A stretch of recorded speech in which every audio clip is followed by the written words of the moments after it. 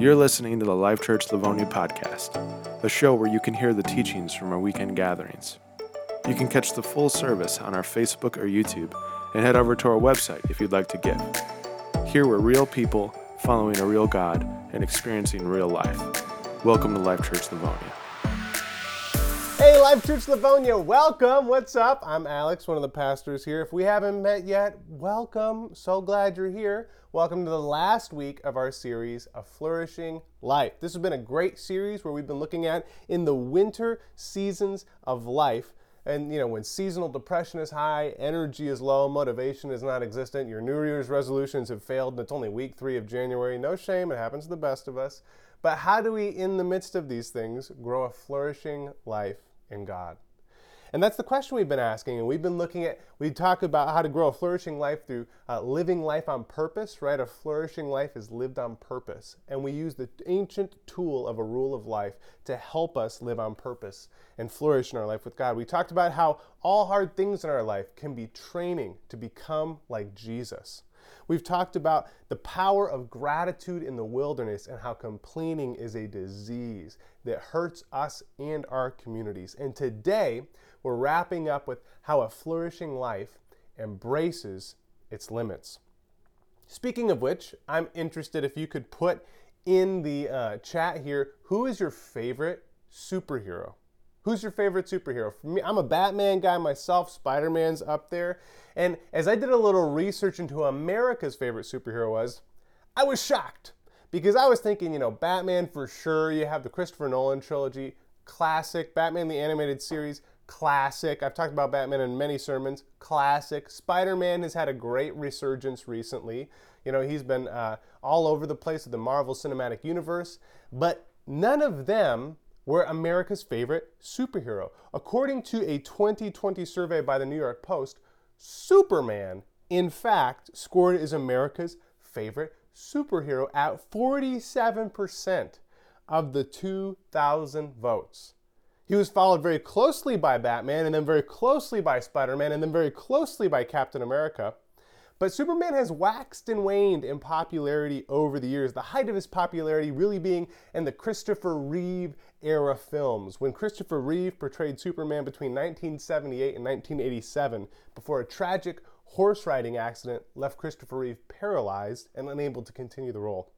Since then, there have been 8 attempts to kind of reboot a Superman series in the movies, the latest being Henry Cavill, who I personally really liked.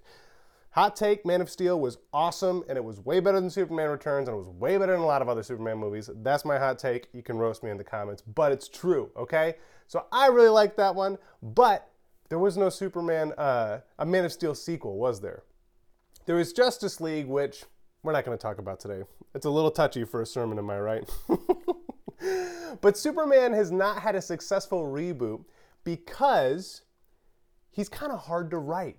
Directors and actors and writers alike have all said Superman stories are so hard to make because he's not that interesting as a character because he has no limits. There's nothing to struggle against. He's an amazing person raised by good rural parents with a strong moral character, and he has no moral flaws to speak of other than being too nice and trusting sometimes, right? Like that's his big flaw in a lot of the things. You're just too good-hearted, Superman. That's why that's your thing to work against. He has no vulnerabilities that come from planet Earth, not bullets, not missiles, not blades, not even a freaking atomic bomb has stopped this guy, okay? He literally took it into outer space and let it blow up while he was holding it, and he still survived. You know what I mean? His superpowers are so powerful, he could be any villain he wanted at any time if only he would let himself be that unbridled. He practices reserving his power constantly to live on Earth and act normally with other people. But his ears can literally hear to the other side of the world. He can fly faster than the speed of light so he can reverse time. His super strength is so powerful that a single clap can send shockwaves that break cars, break windows, and make people go deaf. His laser and x-ray vision are so strong, he can fight airborne hands-free and has even lobotomized dangerous supervillains, burning the parts of their brain their superpowers control. I mean, it's just like unbelievable. He's overpowered, even in the realm of fake overpowered people. You know what I mean? Like, he's just got no limits. And it's why he's America's favorite superhero, I think. Because we wish we could live without limits too, don't we? I mean, I know I have. I know I do.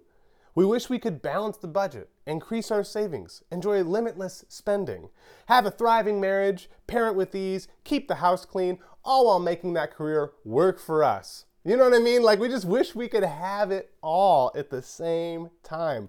And it's why when people impress us, we say things like, man, that's a superwoman right there. Oh, man, look at Supermom go. Or, dang, man, you're like a super dad, right? We akin people to Superman when they look like they just have no limits holding them back. But the reality is, our lives are filled with limits, aren't they? Now, when I say limits, I don't mean trials, okay? It's not necessarily negative things. Trials are a desert season, they're a hard circumstance, they're consequences of our sins.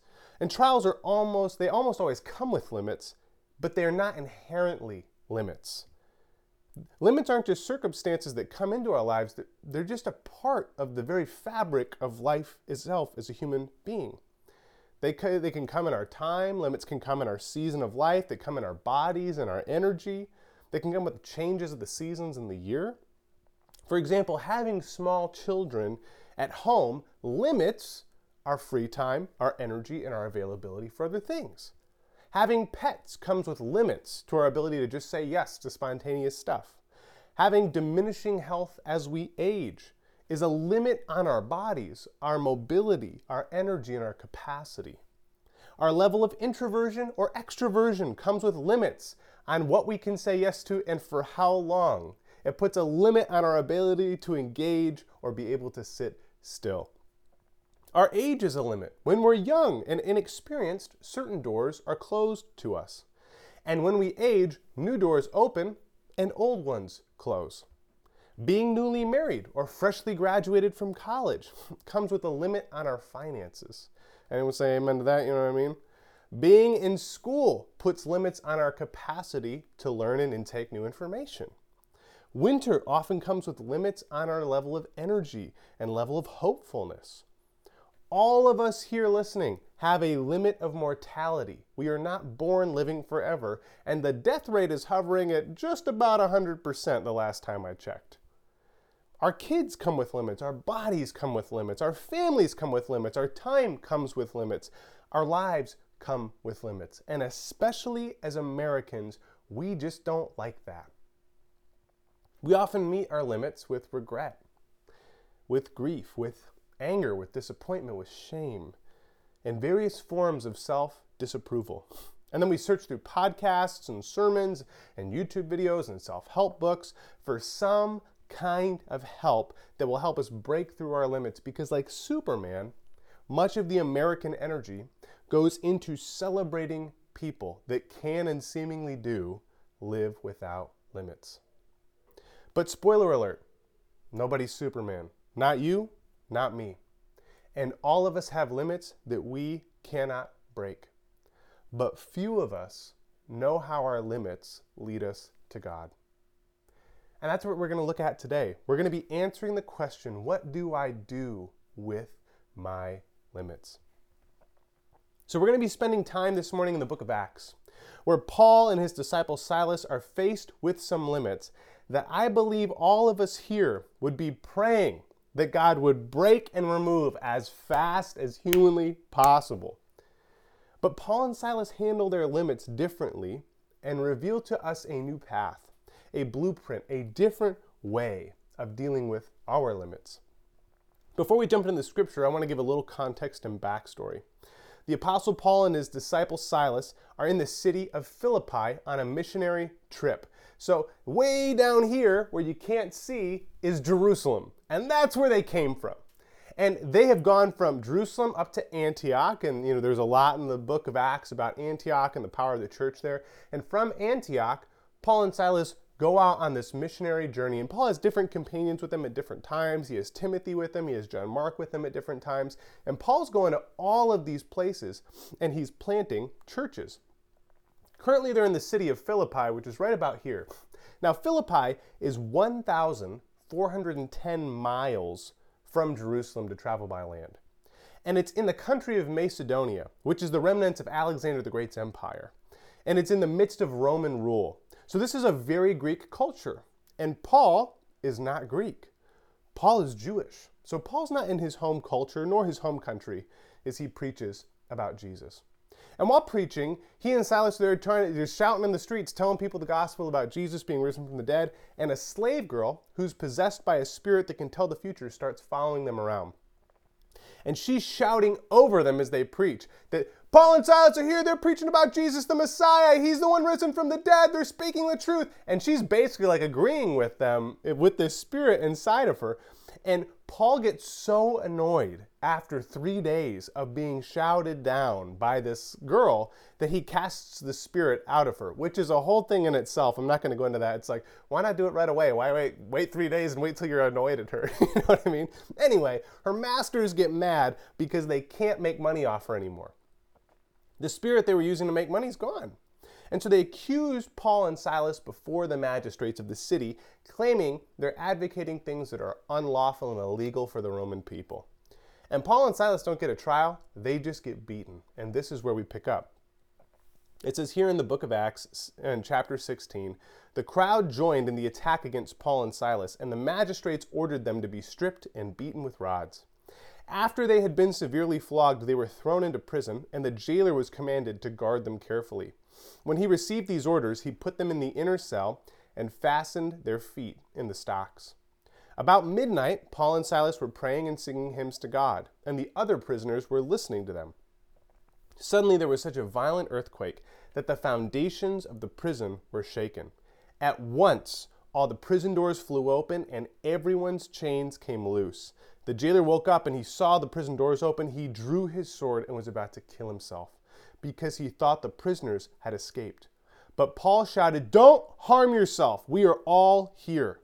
The jailer called for lights, rushed in, and fell trembling before Paul and Silas. He then brought them out and said, "Sirs, what must I do to be saved?" They replied, "Believe in the Lord Jesus, and you will be saved, you and your household."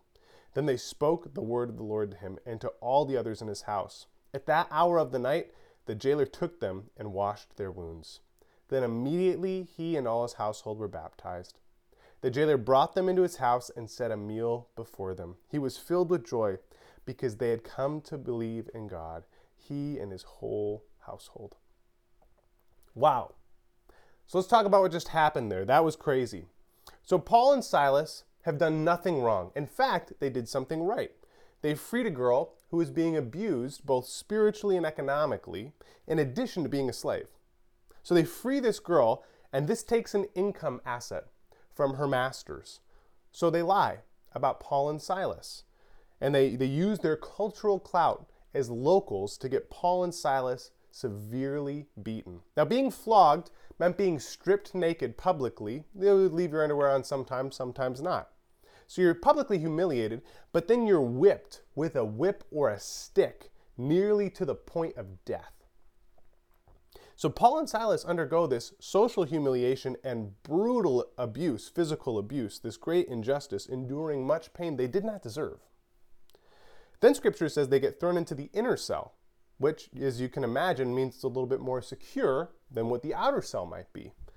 And then their feet are put in stocks, so they're literally chained to the ground, sitting on the ground, and they can't move. On top of that, Roman prisons were brutal. I mean, they had no bathrooms, so prisoners lived in their own filth. It is said in historical books, the aromas of Roman prisons were hardly able to be withstood. Yikes. So Paul and Silas find themselves chained to the floor, inside of a cage, with whatever wounds, cuts, and bruises from that beating they're unattended and open, surrounded by aromas that would make most people vomit involuntarily. And Scripture tells us they were in the jail about midnight. And this isn't midnight like in the city with artificial light, right? This is midnight before light bulbs, before electricity. It is just blindingly dark. So things are not looking good. This is a hardship that is full of limits. The darkness is a limit they can't see. The stocks are a limit they can't move. The cage is a limit they can't leave. And the wounds are a limit. They're in constant pain. And if it were me, you'd probably find me feeling pretty sorry for myself, going, God, I was preaching your gospel. Why would you let this happen to me? You know, like, this is so unjust. This is so brutal. This is so unfair. I'm here trying to, plant churches and do this in your name. I'm getting abused on every level. Free me, Lord, and bring justice to this situation. That's what you'd find me doing. However, that's not what we find Paul and Silas doing. And let me be clear, wanting justice, wanting to be freed, not bad things, good things. God is for justice. God is for freedom. But Paul and Silas aren't begging for those things. Instead, they're not feeling bad about their limits at all. They're not grieving. They're not feeling regret. They're not wondering why they even started preaching the gospel in the first place. They're not questioning their lives as missionaries. Instead, they're praying and they're worshiping. And this is amazing because instead of trying to remove their limits and getting anxious and angry and filled with regret and shame that they even have them, they're looking for God in their limits. Instead of trying to remove their limits, they're looking for God in their limits through prayer and through worship. They just simply decide they don't need to be comfortable. They don't need to be safe. They don't need fairness. They don't even need to be free to follow Jesus and find him in this prison cell. They decide they're going to follow Jesus in the midst of every single limit that they have right now. And instead of raging against their limits in the name of Jesus, we find them sitting right smack dab in the middle of every limit they've been given, responding with worship. Not worship for the limits, but worship in the limits. And because they respond with worship, the most amazing thing happens. Scripture says this: about midnight, Paul and Silas were praying and singing hymns to God, and the other prisoners were listening to them. Suddenly there was such a violent earthquake that the foundations of the prison were shaken, and all at once the prison doors flew open, and everyone's chains came loose. The jailer woke up, and when he saw the prison doors open, he drew his sword and was about to kill himself because he had thought the prisoners had escaped. So while they pray and look for God in the midst of their limits, instead of looking for him to get them out of their limits, something miraculous happens. An earthquake that shakes the foundations of the prison.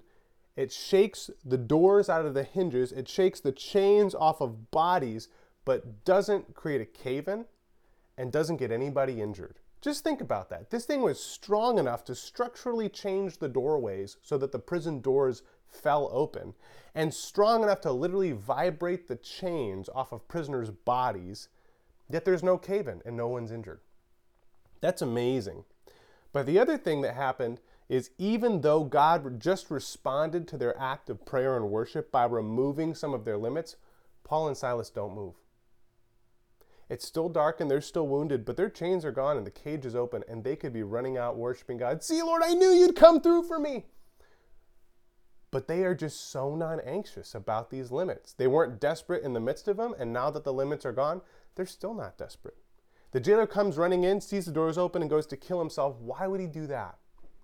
Well, in Roman law, if you were a soldier and you were trusted with a prisoner and the prisoner escaped, it was now your life for their life. You had to die as recompense for letting that prisoner go.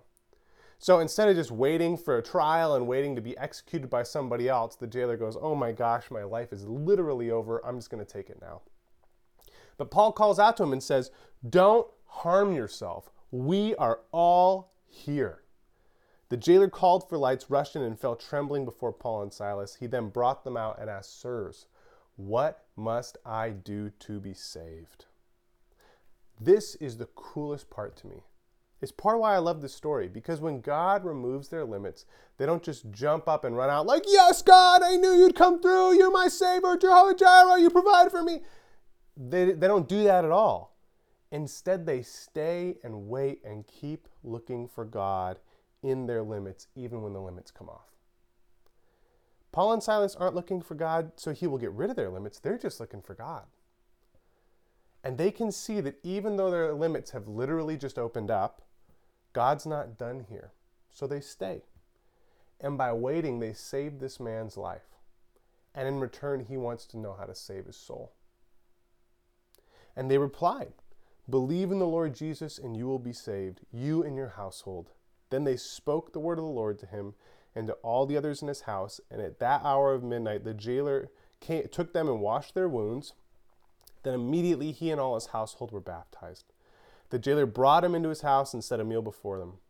He was filled with joy because he had come to believe in God, he and his whole household. Because Paul and Silas decide they're going to look for God in their limits instead of simply trying to become limitless. They bring salvation to this guy's house and they begin the Philippian church, which, let's not forget, is the entire reason they're even 1,410 miles from home in this city in the first place. Now, the Bible doesn't say what Paul and Silas expected when walking into Philippi, but if I were to guess, I bet it would go something like this. They preach the gospel, people get curious about Jesus, they get into some deep discussion and maybe some debate, which leads to people believing in God, they get baptized, Paul and Silas form the church, they raise up some elders, might get attacked by the Jews, probably not the Greeks, and then they go on to the next city. That's what I imagine they would expect. But that's not what happens.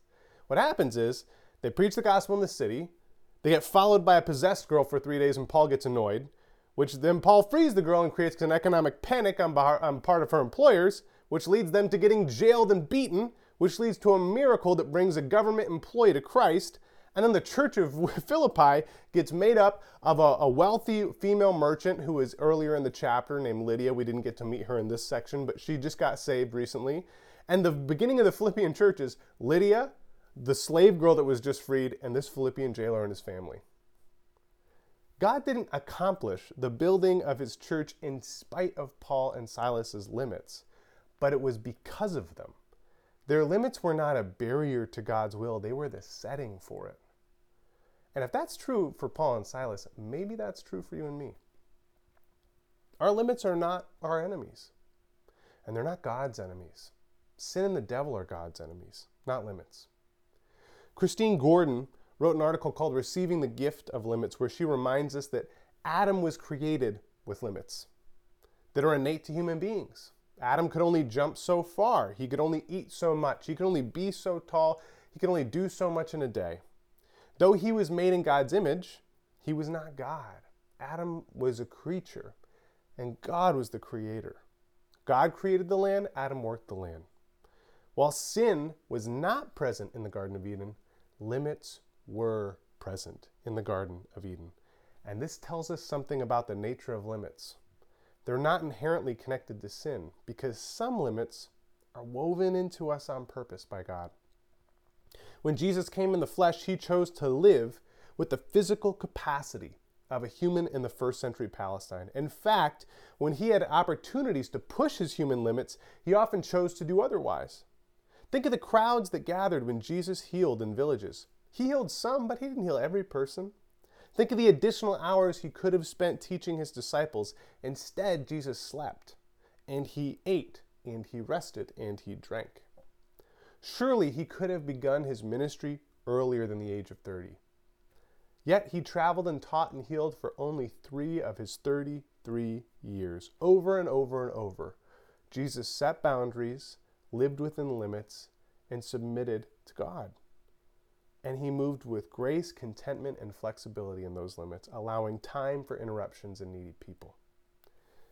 We are reminded of our limits when we wait for the rain to grow our food. We're reminded of our limits when we wait for harvest time to come. We're reminded of our limits when we get into bed each night because our physical bodies need sleep.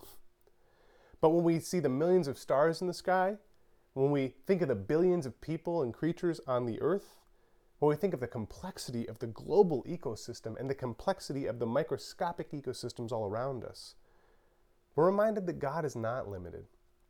God is limitless. And when we push against our limits trying to be Superman, it calls back to the first temptation of humanity that led to our sin, the temptation to be God rather than be God's creation. God is limitless. We are not.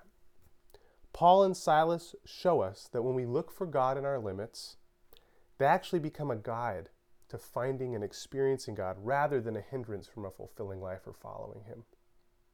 Christine Gordon again puts it perfectly when she says, instead of pushing against our limits with disdain, We can consider them guides to help us make decisions about life in the kingdom of God. We don't have to strategize and strive every waking moment. We can relax, trusting that God is always at work, which leads us to ask different questions when we consider how to use our time and resources. For example, might your resentment at hosting another small group at your house be an indicator not of your loving heart, but of your need to take a break from leading? Might your children's exhaustion at the end of the week be the answer to your prayer for wisdom about their extracurricular activities? Or conversely, might your joy and energy increasing after teaching Sunday school or spending time with kids in our Life Kids be an indication of how God might be calling you to serve His church? We all have limits, and we cannot ignore them. They're not a sign of our sin, but they're a sign of our humanity. And they're a gift from a loving Father. Now, I want to add one caveat here. Sometimes we give ourselves limits that are not from God. We see ourselves as a victim of a circumstance. We see ourselves as a victim of a pain or a person, and we refuse to move forward even when God is telling us to move forward. That's why it's so important to look for God in our limits instead of simply assuming we should just submit to all of them or break all of them. Right? We're finding Jesus in them and using them as a guide to find His will. There have been seasons of life I felt the Lord told me to wake up extra early to spend time with Him for the sake of our relationship. And that cost me sleep. But I've also had seasons where the Lord told me to sleep in, make sure I was getting enough rest in my body so I could do what He was asking me to do with my energy. There have been seasons where I felt the Lord lead me to do really hard things that required me to go the extra mile. And seasons where I have had Him tell me to pull back and not say yes to anything else. The goal is to look for God in our limits and find where He's working what He wants us to do. So let me ask you, what are your limits in this season? What are your limits in this season of life? Are you unable to sleep at night? Maybe God's coming to you in that. Are you too young for some of the things you want out of life? How is God coming to you in that? Are you too old for some of the things you've had in life? How is God coming to you in that? Do you have young kids you wish you were more self-sustaining? How's God coming to you in that? Do you have older kids you wish you were younger and more innocent and dependent on you? How is God coming to you in that? Are you in a job you wish was different? How is God coming to you in that? Are you unable to progress due to a lack of degree, or are you stuck wishing you could work in your field of study? How is God coming to you in that? Do you wish you lived in a house instead of an apartment? Or a bigger house instead of the small one you have now? Or a smaller house instead of the big one you raised your family in? Or in a different city or in a different part of town? How is God coming to you in that? Are you feeling tired in your marriage? Or wishing you were married and have someone to be tired of at all? How is God coming to you in that?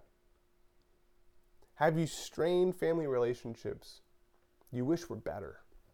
How is God coming to you in that? Do you have health issues that have changed your life from what it used to be? How's God coming to you in that? And do you have a lower capacity in this season and wish you could be as productive as you were in other seasons? How is God coming to you in that limit? I know one of my limits right now is my energy. In winter, my energy just takes a big dive, like, we're going down. Like, it just is. Boy, you know that afternoon slump feeling? I feel that from like 10 a.m. till I go to sleep. And that's okay. I used to fight that in the winter.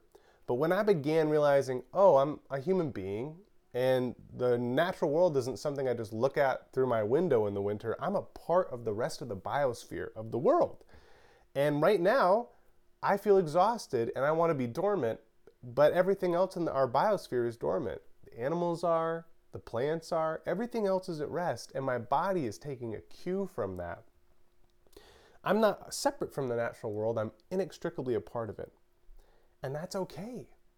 I used to hate that in winter, and it was just a hard season for me of constantly being tired and pushing through it. Now I look forward to slowing down a little more and getting a little less done and looking for God in the limits of winter. Paul and Silas showed us that through our limits, not in spite of them, God accomplishes His work in us and through us. So whatever your limits are in this season, what I want you to know today is a flourishing life embraces its limits. Because our limits just mean we're human. And it's in our very humanity that we meet God.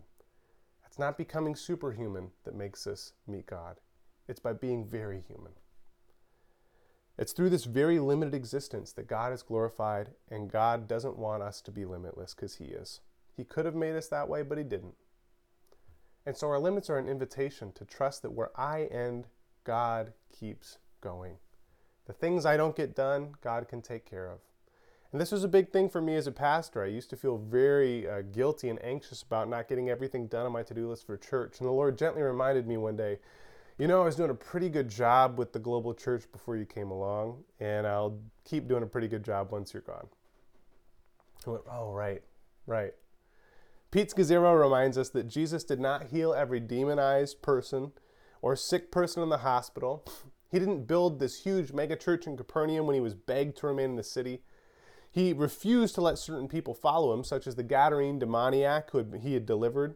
He prayed all night and chose only 12 disciples to be his closest followers. Jesus didn't go in person to meet every need in Europe or Africa or Asia or the Americas. Yet at the end of his life, somehow he was still able to pray, I have completed the work you've given me to do, Lord.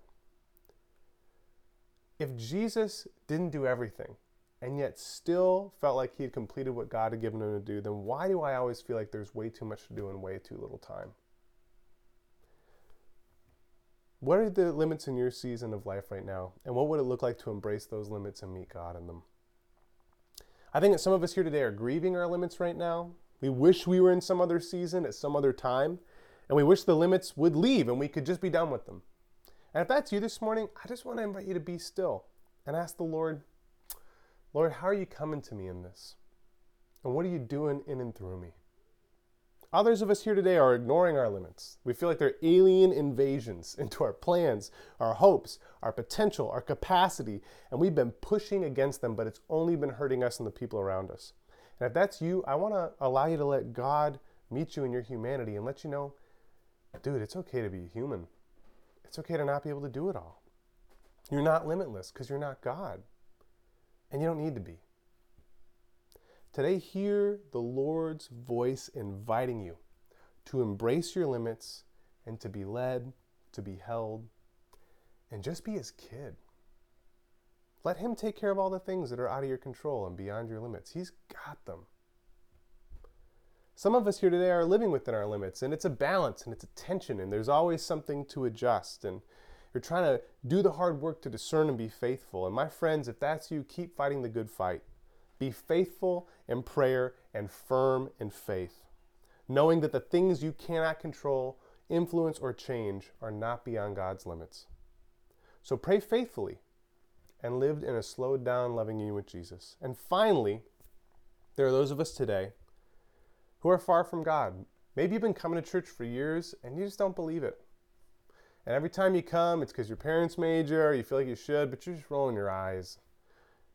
And some of you, you're here and it's your first time and you've never really been going to church.